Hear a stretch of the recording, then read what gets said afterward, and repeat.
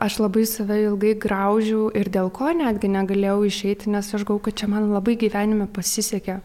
Aš buvau direktoriaus pavaduotoja, visiškai jaunutė, atėjusi kaip asistentė, prieš tai dirbusi viską, kas nepatiko ir čia man svajonių išsipildymas, kad ne tai, kad aš to verta ir kad aš savo darbu užsidirbau tą poziciją, bet kad tai, kad man kažkas suteikė vos ne iš gailesčio pagalbą, davė pareigas ir tu turi dabar atidirbti. Tai dėl to labai ilgai save graužiau ir negalėjau išeiti, nes galvau, kad čia yra gyvenimo mano pikas ir aukščiausias taškas, kurį galiu pasiekti.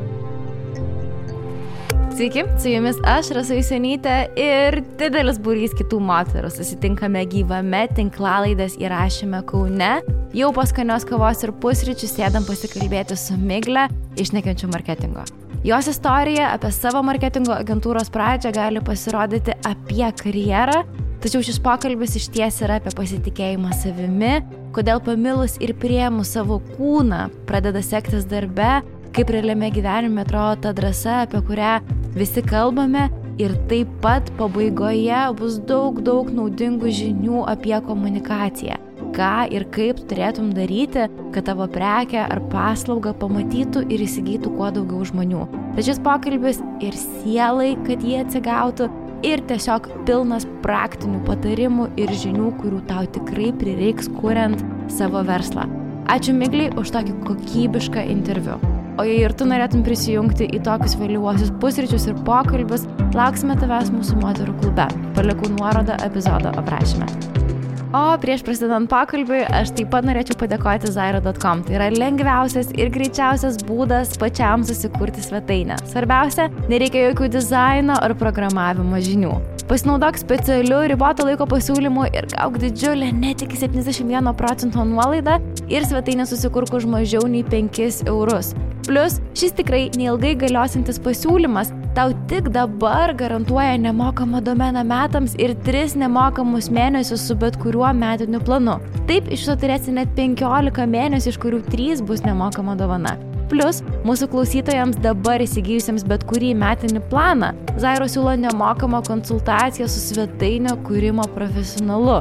Įsijungę planą turėsite tiesiog parašyti kliento aptarnavimui ir rezervuoti savo konsultacijos laiką. Tai yra tikrai nereali galimybė. O jei tau nepatiks, Zairo siūlo 30 dienų pinigų grąžinimo garantiją. Ką tau reikia padaryti? Keliauk į Zairo.com, išsirink labiausiai tinkamą planą, įvesk nuolaidos kodą, pradėk dabar, vienas žodis be lietuviškų simbolių, dar kartelį pakartosiu, pradėk dabar ir pradėk kurti, o nesvajoti. Arba po šiuo epizodu rasi jau paruoštą nuorodą, kurią paspaudus iš karto bus pritaikyta nuolaida. Tai yra nereali galimybė, pasinaudok ją, susikurk savo svetainę, elektroninę parduotuvę ar kūrybinę portfolio. Labas. Labas, Rasa. Migle, kas yra Nekenčiu marketingo, nes aš tai noriu pristatyti ir kaip marketingo kursus, ir kaip marketingo agentūrą, ir kaip Miglė, kuri socialiniuose tinkluose žmonės moko, kaip kurti savo marketingą, bet tu turbūt adekvatesnį kažkokį turi būdą apie tai papasakoti.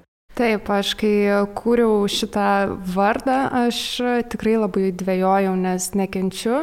Nėra toks labai priimtinas žodis ir jis dažniausiai turi dvilypę reikšmę, bet tai yra ideologija viso marketingo, apie ką aš šneku, apie ką mokau, kad tai nėra marketingas paremtas taisyklėmis, kad marketingas yra beprotiškai platus, beprotiškai įvairus ir kad mes kiekvienas marketingė galim būti, tačiau kiekvienas galim būti labai skirtingais būdais. Iš to atsirado, jog labai daug klientų ateidavo su pirmuoju žodžiu, kad aš nekenčiu marketingo, nekenčiu socialinių tinklų, dėl to, kad man juose reikia būti, man juose reikia kalbėti, šypsotis, o aš to nenoriu. O kiek dabar jūs laiko veikiat, ar tu esi viena, ar jau turi komandą, tokio konteksto daugiau? Aš savo veiklą pradėjau prieš 8 metus, Nekenčiu marketingo atsirado prieš 2 metus ir mes esam 4 dabar. Viskas prasidėjo nuo išėjimo iš darbo, kai jau labai ilgai nebegalėjau, o visą laiką žinau, ko aš noriu. Prasidėjo kelionė iš pradžių vienai, paskui jau su kolege, paskui su kita kolege ir dabar sukūrėme jau komandą, kurios jau užkaišo mano kampus. Per 2 metus sukūrė agentūrą, kur jau turi 4 darbuotojus, 3 be tavęs. Taip. Nerealu, čia šiaip toksai, kai algas reikia mokėti, tai matosi, kad neblogas augimas. Taip. Klausyk, o ką tu veikai prieš tai? Nuo pat mokyklos pabaigimo pradėjau freelancint su socialiniais tinklais, kur dar pati nežinojau, kas tai yra ir tiesiog pirmasis darbas nuo to prasidėjo. Baiginėjau studijas dirbdama taip pačiai ir po studijų išėjus supratau, kad manęs niekas nenori ir niekas manęs nepriims, nes eiti į agentūrą reklamos reikėjo turėti beprotiškai didelę patirtį, būti labai jaunu žmogumi. Ir išėjau dirbti padavėją, kas buvo iš tikrųjų labai sunkus laikotarpis, nes tu supranti, kad tu esi visiškai ne ten, kur visą laiką svajojai. Ir reklama, marketingas yra visiškai nutolę. Tu dirbi padavėją, nešioji pizzas, bet man patiko labai tas darbas. Aš pradirbau jame 2 mėnesius ir supratau, jog aš noriu išeiti. Aš jau buvau susiradus darbą Kilo Helte, dabartiniam didžiuliam, kur mes tada buvom 3 ar 4, kur buvo visiškai... Tu buvai tokio Kilo Health pradžioj. Wow. Jo, mes buvom pardavimų skyriuje. Čia kaip matyti, kaip dinozauras iš kiaušinio, ten taip lukštenasi po truputį. Tikrai, ir viskas buvo visai kitaip. Aš išeidinėjau, man tada pasiūlė darbą, tas pats restoranas, būti padalinio vadovė. Ir aš supratau, kad aš tikrai to nenoriu, nes aš 2 mėnesius tame kankinausi. Ėjau per įvairius darbus, freelancindama visą laiką šalia. Ir paskutinė mano darbovietė galbūt buvo tokia užsitęsusi, kur atėjau visiškai kaip asistentė, dirbau už 400 eurų, kur man atrodo, kas apskritai galėtų dirbti. Bet aš labai tikėjau, nes aš labai kartu norėjau dirbti su renginiais. Tai buvo mokymų įmonė ir tai buvo saviugdos įmonė, kas turbūt man atsipirko su kaupu, nes būti su žmonėmis, kurie yra labai sąmoningi ir patys tame gyvena, tikrai padėjo labai didelius pamatus mano gyvenime. Tapau vadovė tada tos įmonės ir teko viską nešti ant pečių, o kai neši viską vienas ant pečių, ateina perdegimas. Bet labai tą perdegimą ilgai gyvenau, nes visada norėjau išeiti dirbti ant savęs, bet kažkaip niekada nepasitaikė progos, tiksliau net ne progos, o to galėjimo ir žinojimo, kad tu gali išeiti. Ką reiškia galėjimas arba žinojimas, kad tu gali išeiti? Aš nesijaučiau tvirta. Aš mačiau, kiek daug yra marketingo specialistų, kurie visą laiką atrodė geresni, daugiau žinantys ir ta savivertė beprotiškai buvo nukritusi, nes man ankstesniam darbe, kur aš dirbau vadovę, aš labai tiesiai šviesiai buvau pasakiusi, jog aš noriu dirbti su marketingu, aš nenoriu būti direktoriaus pavaduotoja, kamšyti visų skylių, aš noriu nusižeminti, nueiti į marketingą, daryti dalykus, bet jūs manęs nelyskit su visų įmonės vadovavimu. Man pasakė, kad tu negali daryti marketingo ir tu nesi marketingistė ir tu niekada tame nebūsi. Faina darbovietė tokia. Bet aš labai užpykau ir aš tada labai intensyviai pradėjau freelancinti ir prasidėjo tokie rimtesni klientai. Ir atėjo tas momentas, kai reikėjo rinktis. Arba tu lieki senam darbe, arba tu eini su savo klientais ir dirbi tik su jais. O ilgai sprendai? 1,5 metų turbūt. Oi, labai, aš maniau, kad sakysi per naktį. 1,5 metų sprendžiau, kadangi mes būdavom su renginiais ir išvažiuojamaisiais, aš savo gimtadienį praleidau renginį. Ir aš supratau, kad aš gyvenime to nebenoriu dirbti nuo 6 ryto iki 10 vakaro ir stovėti renginį. Ir tiesiog būti ne savo rogėse. Ne savo rogėse būti.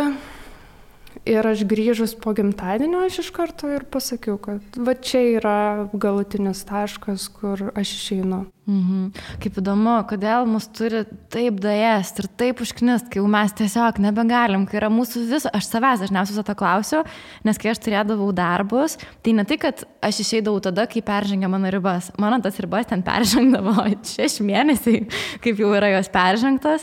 Ir aš paskutinį darbą, kurį turėjau ant popieriaus, tai jis buvo nuostabus. Ten PR agentūra, mes dirbam su didžiausiais klientais Lietuvoje, bet aš būdavau tokia nelaiminga ir maniau veido, nebebūdavo, mano bruožai iš veido pradėjo dinginėti, nes aš tiesiog kažkas manyje pradėjo mirti, nes aš supratau, kad aš noriu daryti kažką kito ir kai jau tu turi žinojimą, bet tu jo neįveiklini, sako, kad žmonės išeina iš darbo ne tada, kai padeda pareiškimą ant darbo stalo, tada, kai jau googlint pradeda žiūrėti visokius kitokius dalykus, ką galėtų veikti. Tai man seniai tai buvo atsitikę. Ir prie manęs tiesiog, aš esu šitą istoriją kažkur pasakojus, valytoja priėjo to ofiso, buvo vasaros vakaras, irgi taip maždaug apie mano gimtadienį, aš ten jo nešvesiu, nes ten per daug darbo, ten toje agentūra yra reikalas po reikalo. Šiaip agentūros, tu turi agentūrą, tai nežinau kaip čia skambės, bet labai geria žmonių kraują šiaip, kurie tenai dirba, nes ten yra darbas be darbo valandų. Ir prie manęs priėjo ten ta tvarkytoja ir jinai sako, ir jinai mane ten dažnai matydavo vakarais, kad vaikeliai, jūs tokia jauna, tokia graži, ką jūs čia darot? Bet tiesiog taip. Ir aš tikrai atsėdu ir galvoju, ką aš čia darau, nes man nepatinka iš esmės, o aš gyvenimą tai vieną turiu. Bet aš vis mamai paskambindavau, o tai aš kažkodėl tuo metu tardavausi su savo mama apie savo gyvenimo sprendimus, nors šiaip tai čia realiai tas pat kaip karštąją liniją savo vidiniam kritikui paskambinti. Kur niekada nesakys, kad taip eik iš to darbo. Šiaip paskambinti ir sakydavau, bet tu dar pakentiek, žiūrėk, gera alga, viskas, kas tau sėdėtų ant to peties ir sakytų, kodėl neišeiti iš ten to kažkokio darbo, tai mane turėjo labai stipriai davesti. Aš jau turėjau būti ant tokio čiutne moralinio mirties slenkščio, kad išeičiau už to darbo ir dabar, kai žiūrint atgal, galvoju, taigi viskas taip šaunu buvo. Ar buvo blogai, kai išėjai? Be abejo, ne. Buvo žiauriai gerai. Buvo labai faina ir buvo tikrai labai nuostabu ir viskas atsivėrė kitom spalvom, bet buvo gaila išeiti, nes aš tą įmonę, aš su ją augau, mes ją labai užauginom, bet aš labai save ilgai graužiau ir dėl ko netgi negalėjau išeiti, nes aš galvoju, kad čia man labai gyvenime pasisekė. Aš buvau direktoriaus pavaduotoja, visiškai jaunutė, atėjusi kaip asistentė, prieš tai dirbusi viską, kas nepatiko ir čia man svajonių išsipildymas, kad ne tai, kad aš to verta ir kad aš savo darbu užsidirbau tą poziciją, taip. Bet kad tai, kad man kažkas suteikė vos ne iš gailesčio pagalbą, davė pareigas ir direktoriaus pavaduotoja iš gailesčio davė pareigas. Ir tu turi dabar atidirbti tai. Taip. Tai dėl to labai ilgai save graužiau ir negalėjau išeiti, nes galvojau, kad čia yra gyvenimo mano pikas ir aukščiausias taškas, kurį galiu pasiekti. Šiaip juokinga. Labai. Bet aš irgi atpažįstu save, tau pasakojant. Ir aš manau, kad daug kas čia turbūt irgi yra buvę tam momente, kai čia santykiuose dar taip būna, kai draugaujas kokį nors berną, kur aš šiaip žiauriai blogai, bet taip, kad gal geriau nerasiu. Toksiški santykiai tiek darbovietėje, tiek su bernu, ne, kur tu galvoji, fainus, jis parašo pirmas karts nuo karto. Aš tavo tokią citatą turiu iš 21 metų kovo mėnesio. Tu sakai, kad kažkada laikiau save nenormale, nes bijojau viską prarasti. Bijau ir dabar, tik žiūriu į viską kitomis akimis. Dar prieš porą metų bijojau visko. Išeiti iš darbo buvo mintis, nuo kurios pykindavo, o pradėti kažką naujo buvo neįmanoma. Bijojau tiek išeidama, tiek pradedama savo, tačiau baimė leido suprasti, kiek daug man reiškia veikla, kurią užsiimu. Ši diena man yra apie tai, prieš metus man tai buvo apsisprendimo pradžia ir nemeluosiu pasakydama, kad po velniais negalvojau, kad taip gerai pavarysiu. Tai kai tu rašai šitą įrašą, buvo praėję maždaug metai nuo tada, kai tu pradėjai. Ir kaip tie metai pakeitė tavo gyvenimą? Ar tu man gali papasakoti ir visiems žmonėms, kurie klauso ir labai norėtų dabar šią akimirką, galvoja, kad jeigu Miglė galėjo, tai gal galiu ir aš. Kas atsitinka, kai padarai tą šuolį, kai padarai tą apsisprendimą palikti tą patogų, bet jau tavęs nebetenkinantį gyvenimą, kurį jau užaugai? Visų pirma, tai aš išeidama iš darbo, aš nors nesiruošiau taip ilgai išeiti, bet aš turėjau pusės metų atlyginimą su savimi, tam, kad aš ramiai galėčiau investuoti į dalykus. Čia toks geras hakas. Čia visi finansų specialistai ir konsultantai tikrai tikiu, kad patars tą patį, išeiti jau turint ne nulį, o kažkiek sąskaitoje pinigų. Bet jų neprireikė iš tikrųjų man, nes aš išėjau su pilnu bagažu klientų. Bet jie vis tiek buvo tokia moralinė pagalvė. Jie buvo ta ramybė, kai vakare gali užmigti.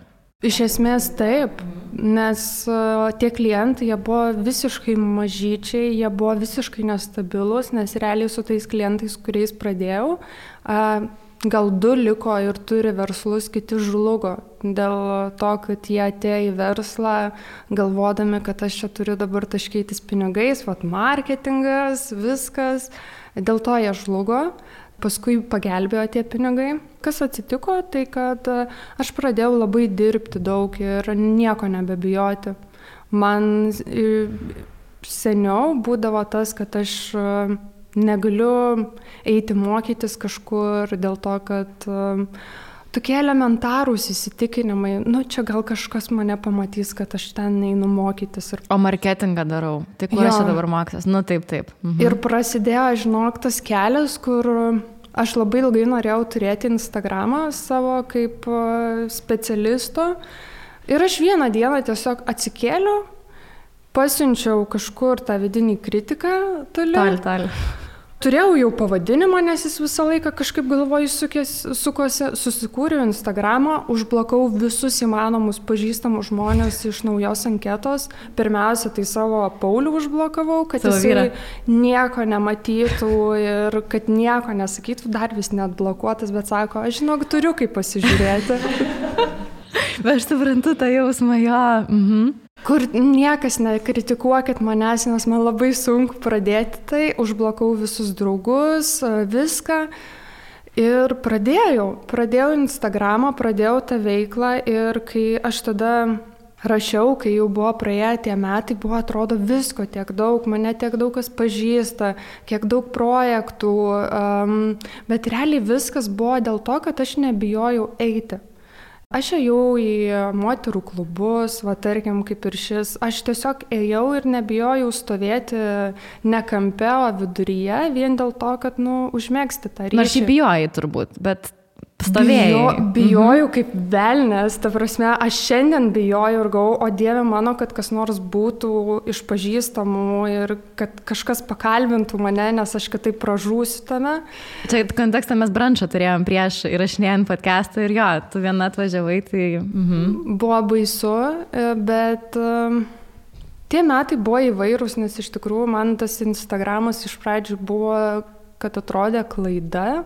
Labai daug susilaukiau kritikos iš pat pradžių, nes aš ėjau tą, kur galiu fakais visiems išrodyti ir kad tu prie manęs nelys, nes aš turiu savo nuomonę, bet iš tikrųjų po tos nuomonės pasakymo tu taip, blemba, žinai, gal čia nereikėjo taip ir panašiai.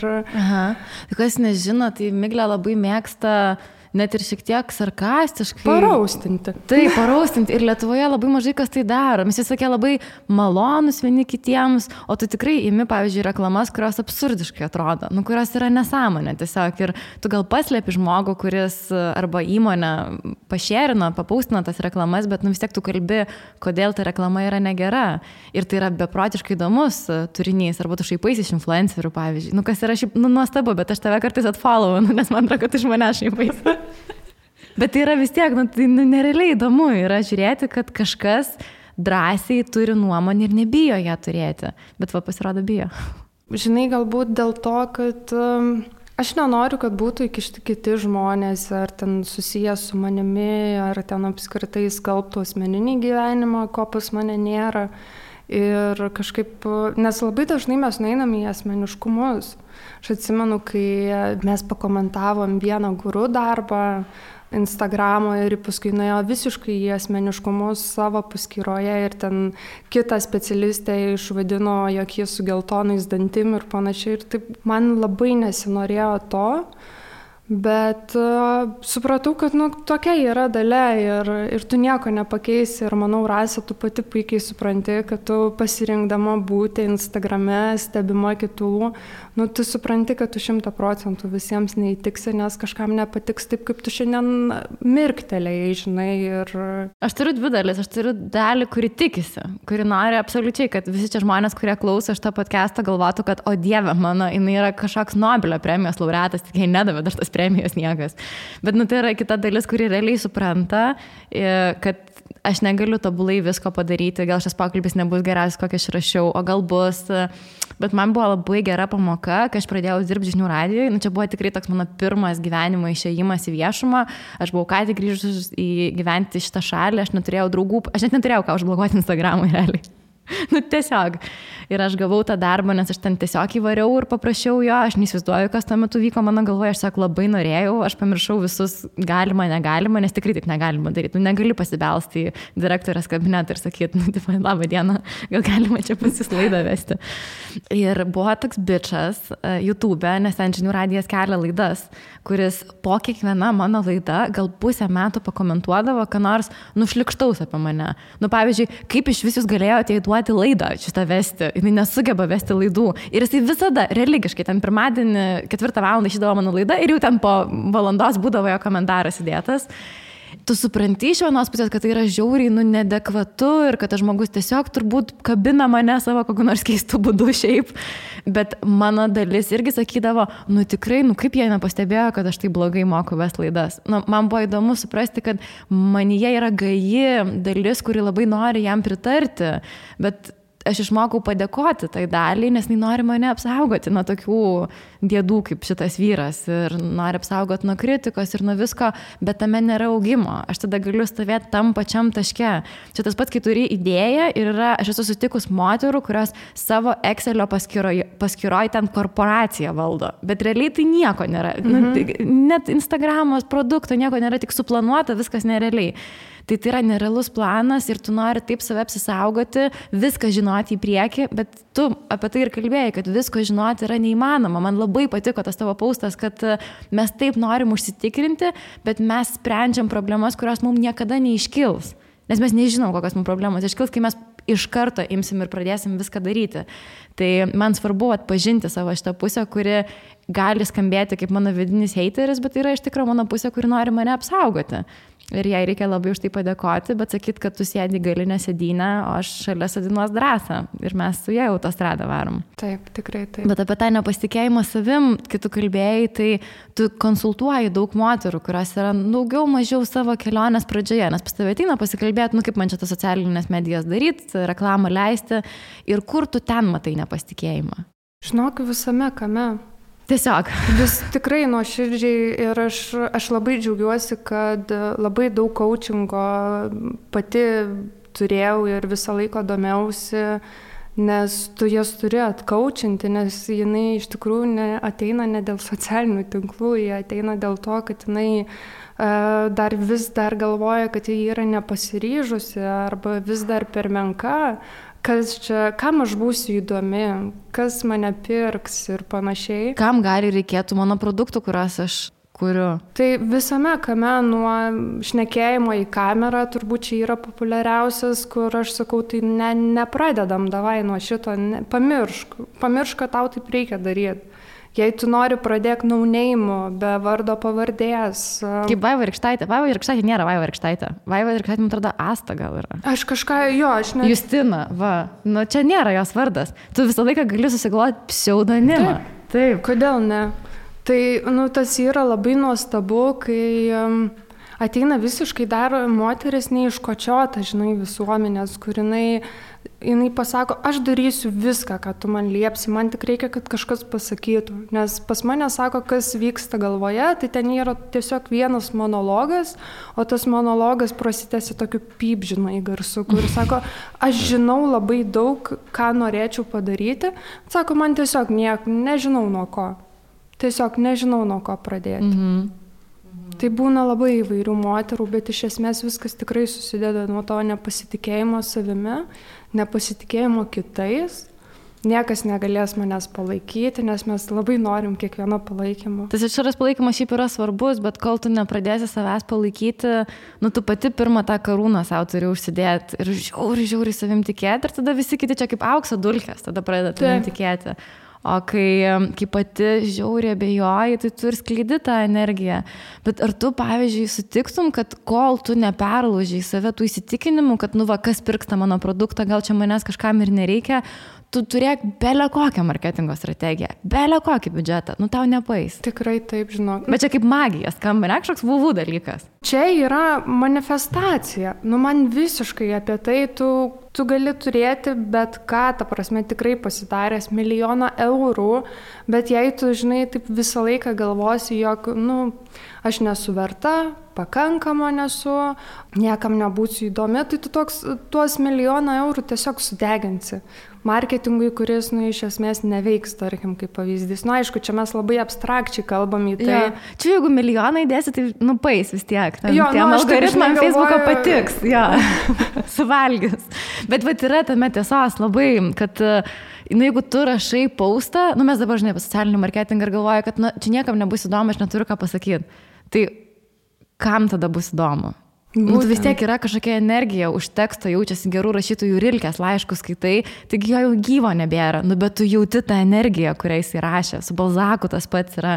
Čia vis tiek yra, ką mes įnam, tą mes ir gaunam atgal. Ir pirma yra darbas su savim, susitikti su visom tam baimėm, o mes labai norim eiti pas marketingo specialistus, kad mums pasakytų, nuo ko reikia pradėti. Tai pradėti reikia nuo savo vidaus. Tikrai taip, ir tikrai nebijoti eiti ir pas psichologus, nes psichologai nėra tik apie depresiją, jie yra tas pats ir coachingo specialistai, ir terapeutai. Bet kokį, ką jūs pasirinksit, tai yra kelias ir žingsnis tam, kad jūs galėtumėt susipažinti su savimi, suprasti, kas su jumis yra, tiksliau, ką jūs savo sakote. Ir jau tada pradėti eiti toliau. O jeigu būtų toks, pavyzdžiui, pasitikėjimo savim džimukas, dažnai sporto salė, kur galėtum nueiti. Aha. Kaip tu manai, ir kadangi tu dirbi su labai daug moterų toje kelionės pradžioje, kaip tu manai, kokius pratimus jos turėtų daryti, kad augtų pasitikėjimas savim? Aš manau, pirma, susitikti su savo vaiku.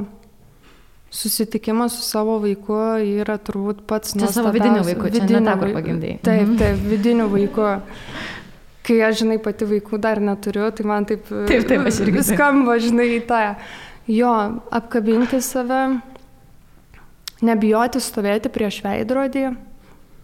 Čia irgi turbūt viena iš geriausių praktikų, kuri kažkada yra padėjusi, tai kad visą laiką, kai tu praeini pro veidrodį, savo merktelti akį, pasakyti, kokia tu šiandien nuostabi, kad yra snarglys tau bėga, atsiprašom, tikrai, nes būna visko. Tai aš manau, kad labai būtų daug meilės, apsikabinimų, netgi nebijojimo iš tikrųjų liesti savo kūną.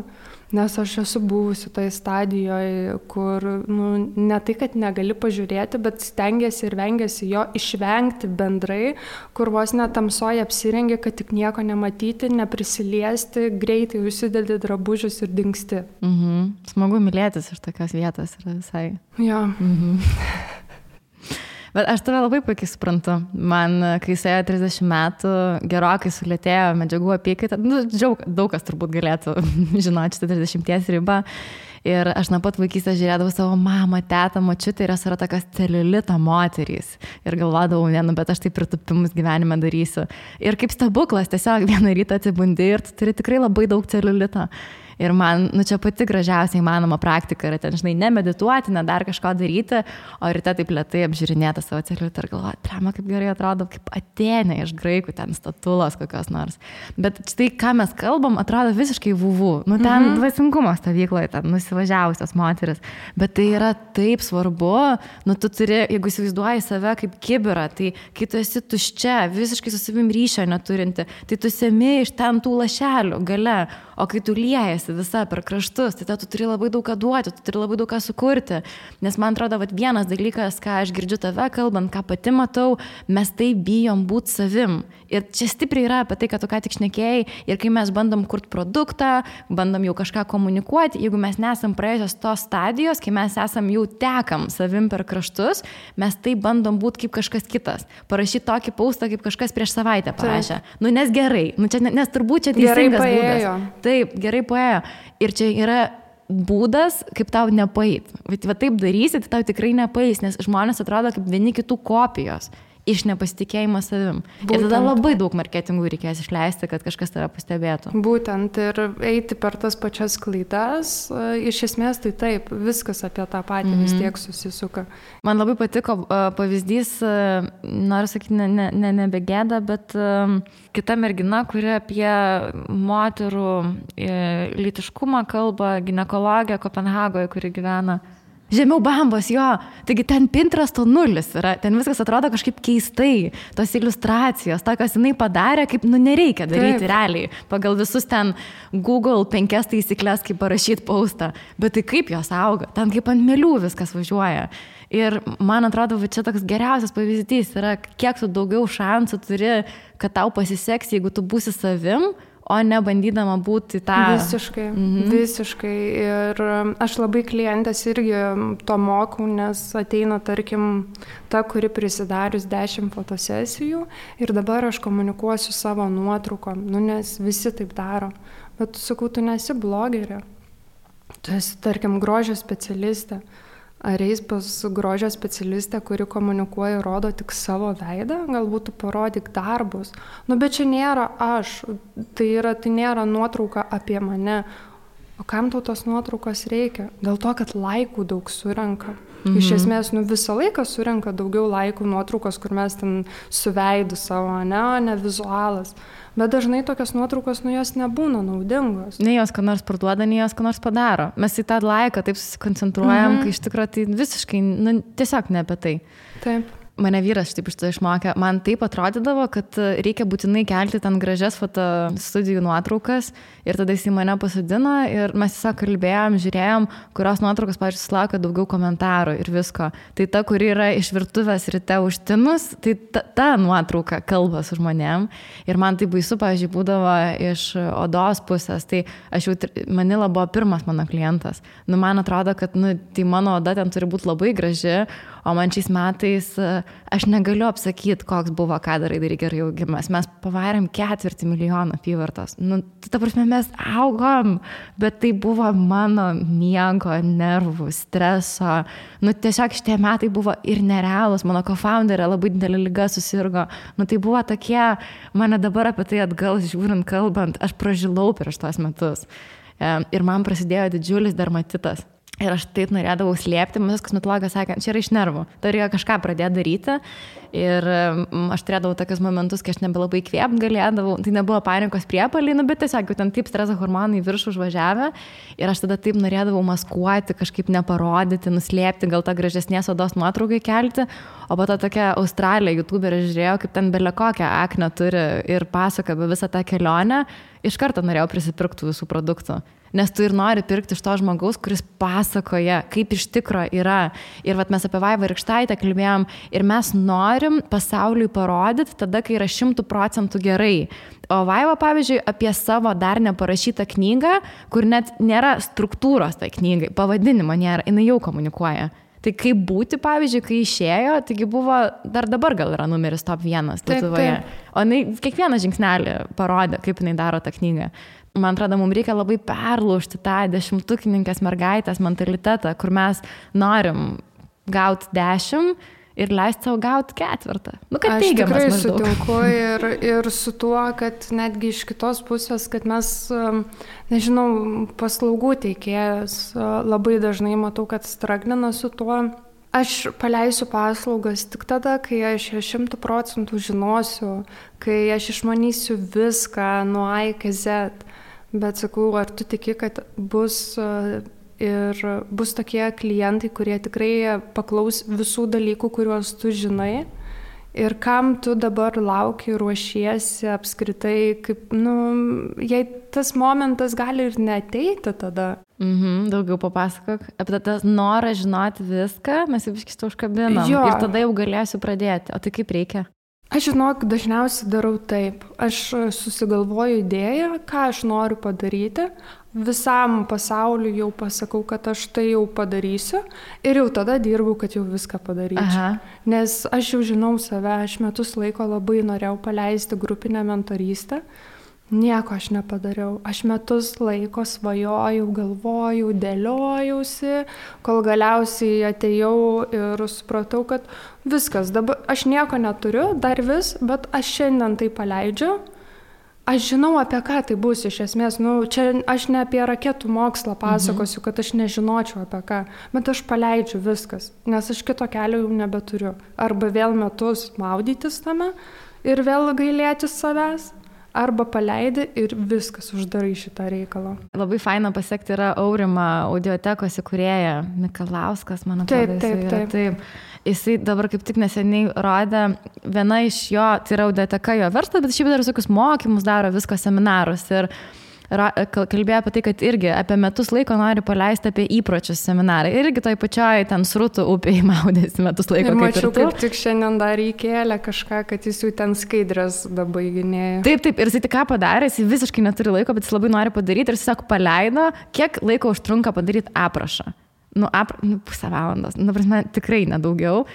Pusę valandos praleidai, sugalvoji pavadinimą ir paleidai bilietų pardavimus. Ir tada turi 2 savaitės, o ne ten tos metus laiko pasiruošti medžiagą. Aš nesu nei vienų mokymų turbūt pradėjusi nuo to, jog aš pirmą pasiruošiu skaidres, o tik tada pardavinėju. Nes man toks, žinai, kur dalykas, kur aš neįsivaizduoju tada, o tai kaip apskritai pradėti, nes žmonės yra įkvėpimas.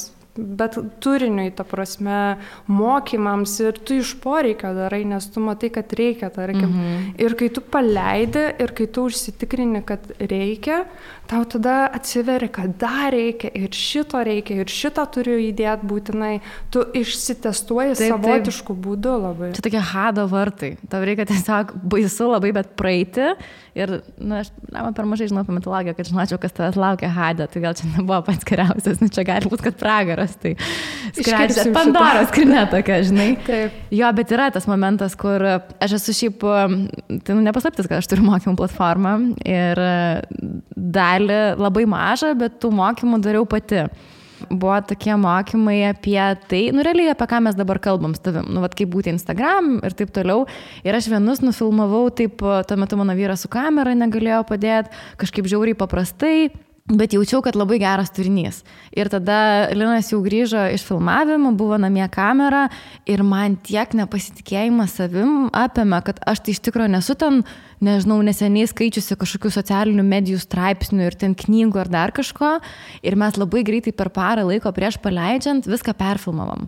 Ir aš ten realiai, man šikėda pasakot, bet aš nuėjau ten į Google ir pradėjau skaitytis. Tai gerai, kaip čia iš tikrųjų reikia daryti? Tai kiek ten tų kartų per dieną reikia ką nors pasakyti žmonėm, kad socialinės medijas keltų? Nors pati tai netikiu tuo, bet toks buvo labai didelis nepasitikėjimas savo žiniomis ir man atrodo, kad aš turiu tada iš kažkur kitur tų žinių gauti ir kaip keista buvo, mes paleidom ir nieks nepirko.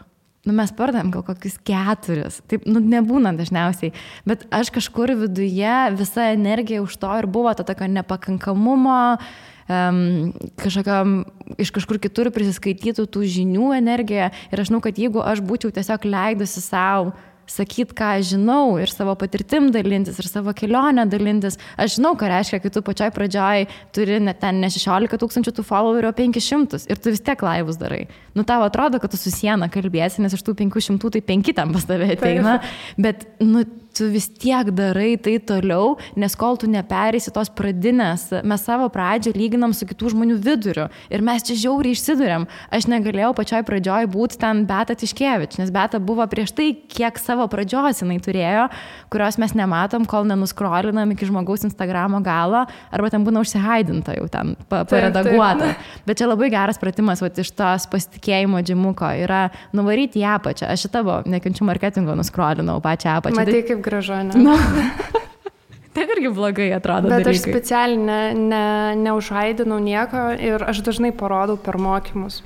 Parodai, aš tai pradėjau su savo. Man tada labai atrodė žiauriai geras tos neoninės 2 spalvos, rožinė ir geltona, bus super, kurių paskui ten po kelių įrašų supranti gal ne. Aš buvau atsiradus net savo prieš 8 metus darytą pirmą maketą, coverį Facebook'ui, kur dabar aš tokį pamatyčiau, aš tikrai... Pat iš savęs šaivytumės. Ir aš tiesiog parodau, žiūrėk, aš pradėjau nuo to. Jūs dabar turi didesnės galimybės ir kai kurios daro žymiai geriau tik ką pradėjusios. Canva yra, kuri šiaip yra labai nereali, bet kam, iš esmės, susimeskit jūs tai ir viskas. Ir aš visą laiką parodau dėl to, kad, dažnas galvoja, kad mes dabar turim pradėti, nežinau, kad ir mergina pradeda verslą ir eina iš karto pas brandingo specialistus, logotipai, vizitinės, websaitas už 5000 eurų, viską susiinvestuoja, bet ką daryti toliau, kur klysti, ką atrasti, nebėra vietos, nes tave kažkas įstatė, aprengė vienais rūbais ir tu nebežinai, kur toliau eiti. Aš jau neseniai turėjau su marketingo tokiais žmonėm konsultaciją, mes daug konsultacijų imam, kad truputį suprasti, ko nesuprantam. Aš kažkaip tenai atėjau su tokiu nevisavertiškumu, nes man mūsų logo kainavo 50 eurų arba 40, aš nebeatsimenu tiksliai. Bet tiesiog ten buvo labai labai paprastai viskas padaryta, kur mes dabar paprašėm pirmą kartą brandingo konsultacijos iš kitos vietos ir sako, atsiųskit darbinį logą, aš neturiu.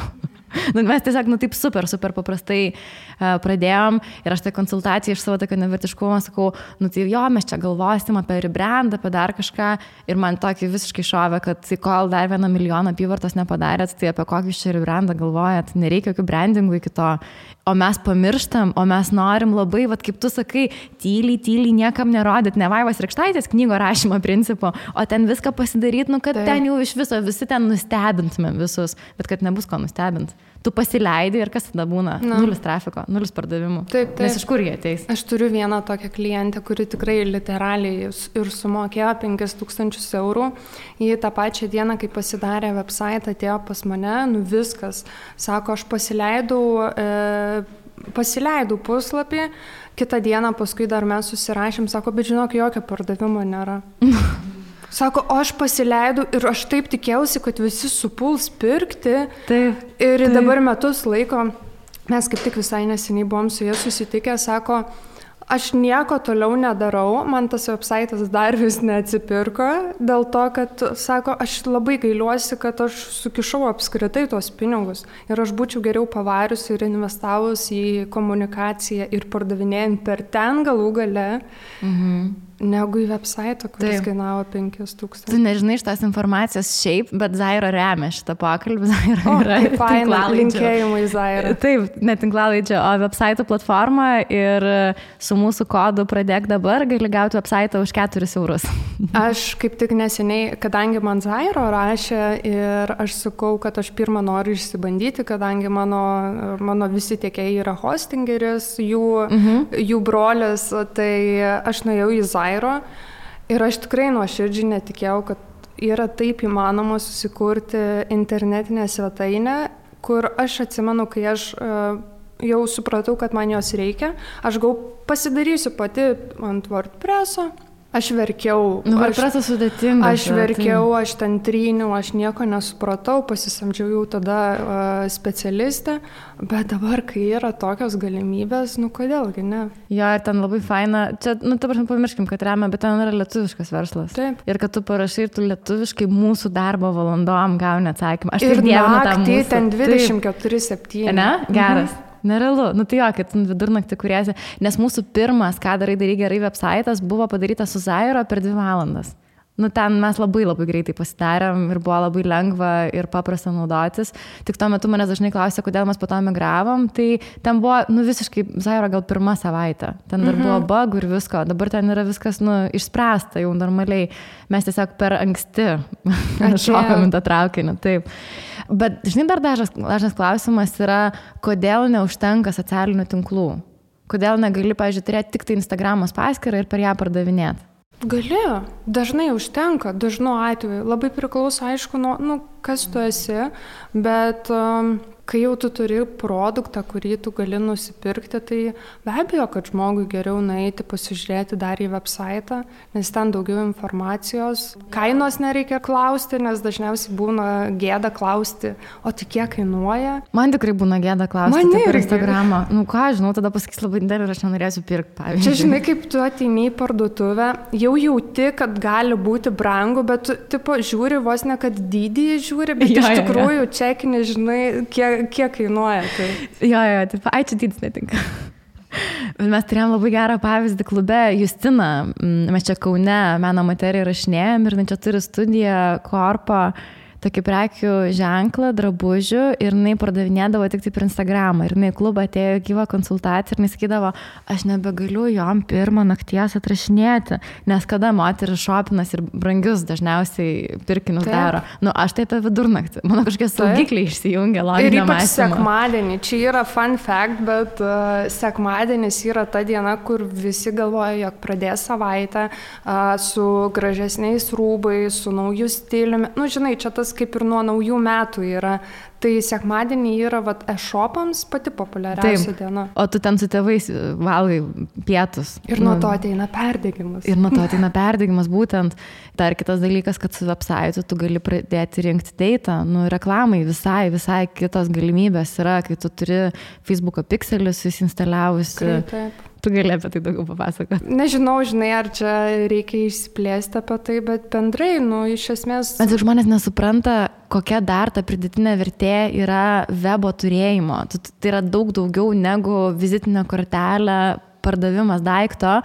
Facebook algoritmai yra toks nuostabus dalykas, nes jie mums leidžia taip gerai parduoti. Būtent. Bet jeigu neturim website, mes negalėsim labai to padaryti. Labai apriboti būsim su pardavimais. Nu, iš esmės mes galėsim tik trafiką turėti bendrą tokį į profilius.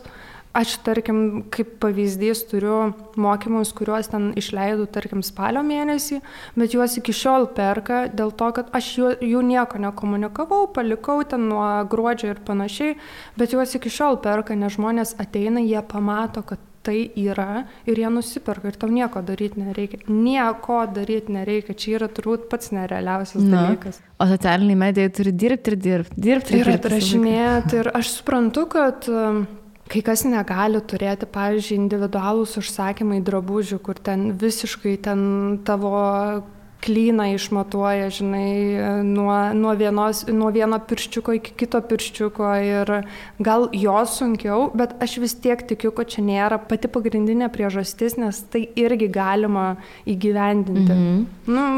Forma galų gale, labai aiškių paaiškinimų, kaip išsimatuoti.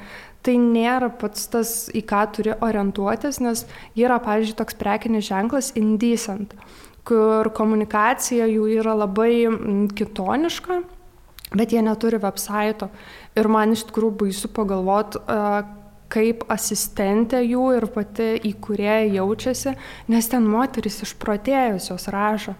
Ir turėdamos website jūs išspręstumėte šitą problemą, o jų priežastis iš esmės yra ta, kad ten yra iš esmės kažkiek individualus užsakymas ir daugiau paaiškinimų ir panašiai. Taip, aš, pavyzdžiui, galvoju, ką aš daryčiau, su ką darai gerai, tai čia nuo webo einant, bet aš tiesiog daugiau dalykų iš karto automatizuočiau.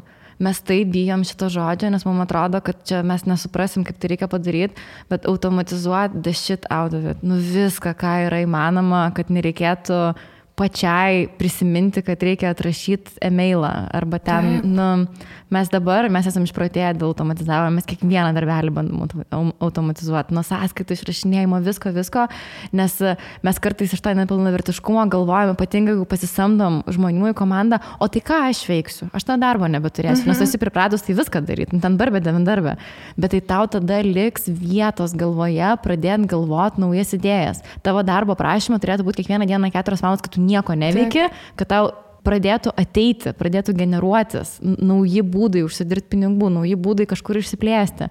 O jeigu tu ten būsi prilipus prie atrašinėjimo, ką nors, tai tu tiesiog nebus erdvės tam. Dar vienas geras dalykas, dėl ko internetinę svetainę gerai turėti, nes žmogus, kuris domisi, tarkim, tavimi ir užėjo į socialinius tinklus, tada nukeliauja į internetinę svetainę, jis jau būna pasižiūrėjęs ir jau daugiau susipažinęs, kokios yra kainos pas tave, ką tu tiksliai siūlai, galbūt net į mano atveju žmogus, tarkim, ateina išsirinkęs, ar jam ten konsultacijos, ar ten mentorystės reikia.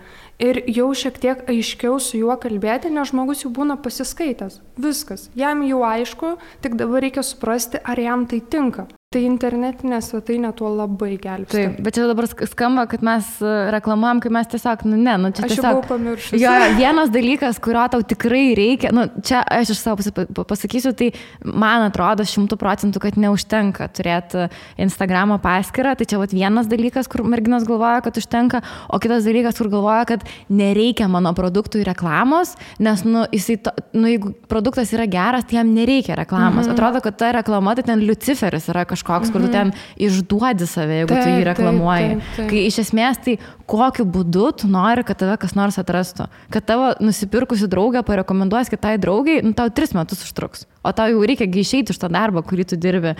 Mes su Radvilė, čia neseniai darėm klube viduj, aš nežinau, ar tu klausėsi pokalbį, jinai Daily Spoon daro mišinukus. Ir jinai kalbėjo apie tai, kad 150% svarbiausias dalykas buvo reklama, kad jie pasileido, nes kitai turi tik šiltą auditoriją, tik tavo draugų ratas ir žino apie tave. Tai kaip tave atrasti žmogui, kuris ieško to produkto, kurį tu turi?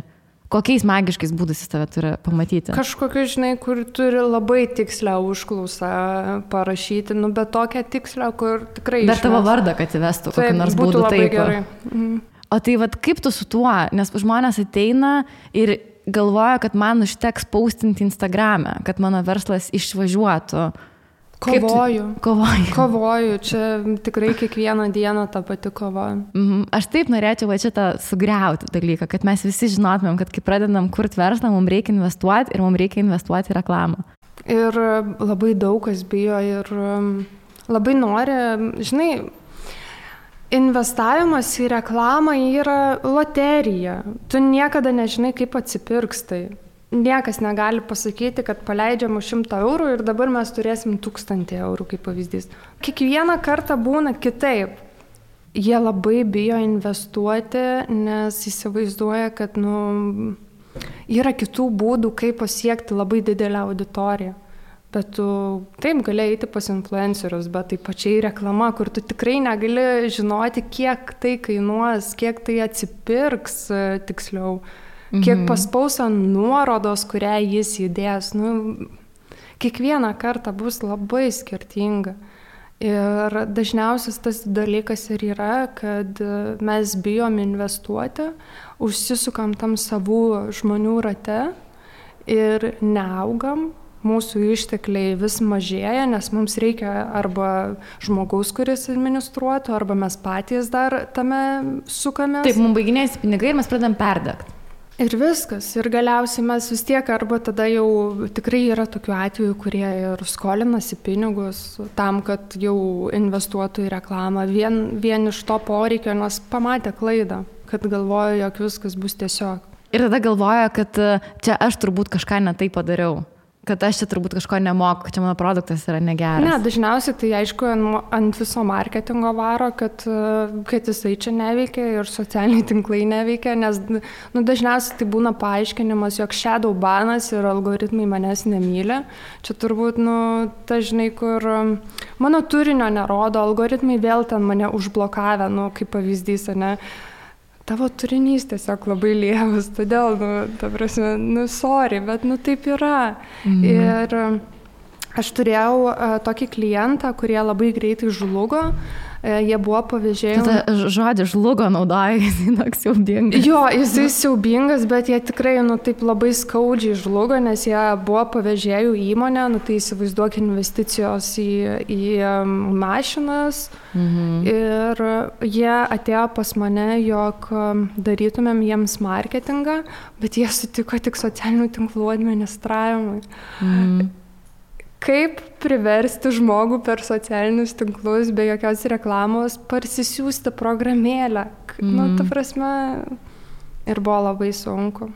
Faina, aš labai tikiuosi, kad tie, kurie klausosi mūsų pokalbio dabar, kad persijungia tas mygtukas viduje ir iš kur reklama baisu, tai dabar atrodo, kad mama, taip gerai gali būti reklama. Bet kad ir biškį lieva ta reklama, bet jinai vis tiek turės geresnį rezultatą negu be reklamos iš esmės. O jeigu tu dabar pradėtum verslą, tarkim, tu pradedi vazų parduotuvę, kokie yra tavo pirmi žingsniai? Tu tiesiog dabar iš čia važiuodama iš Kauno, tu iš Panevėžio esi, čia dar vienas nuostabus dalykas apie tave, tu tiesiog maža mieste, jeigu taip galima sakyti, darai fainus dalykus ir sugalvoji, turiu verslo idėją.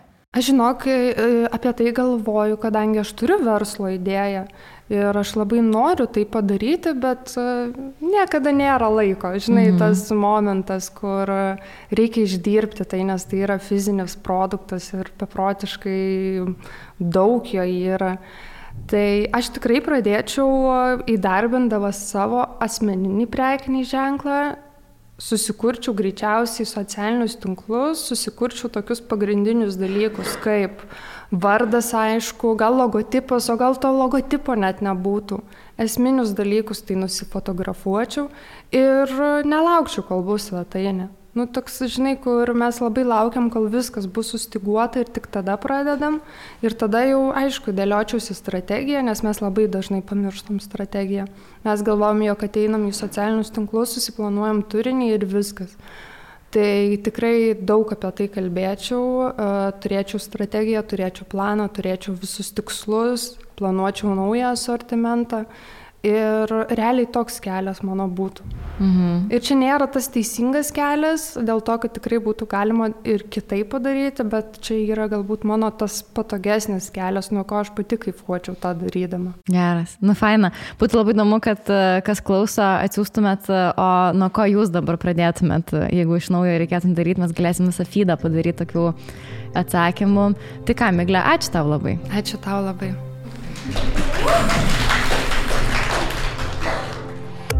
Buvo labai smagu ir gera, ačiū visiems klausiusiems, ačiū visoms merginoms, kurios susirinko Kaune prie pusryčių stalo ir klausėsi gyvo tinklalaidės įrašo.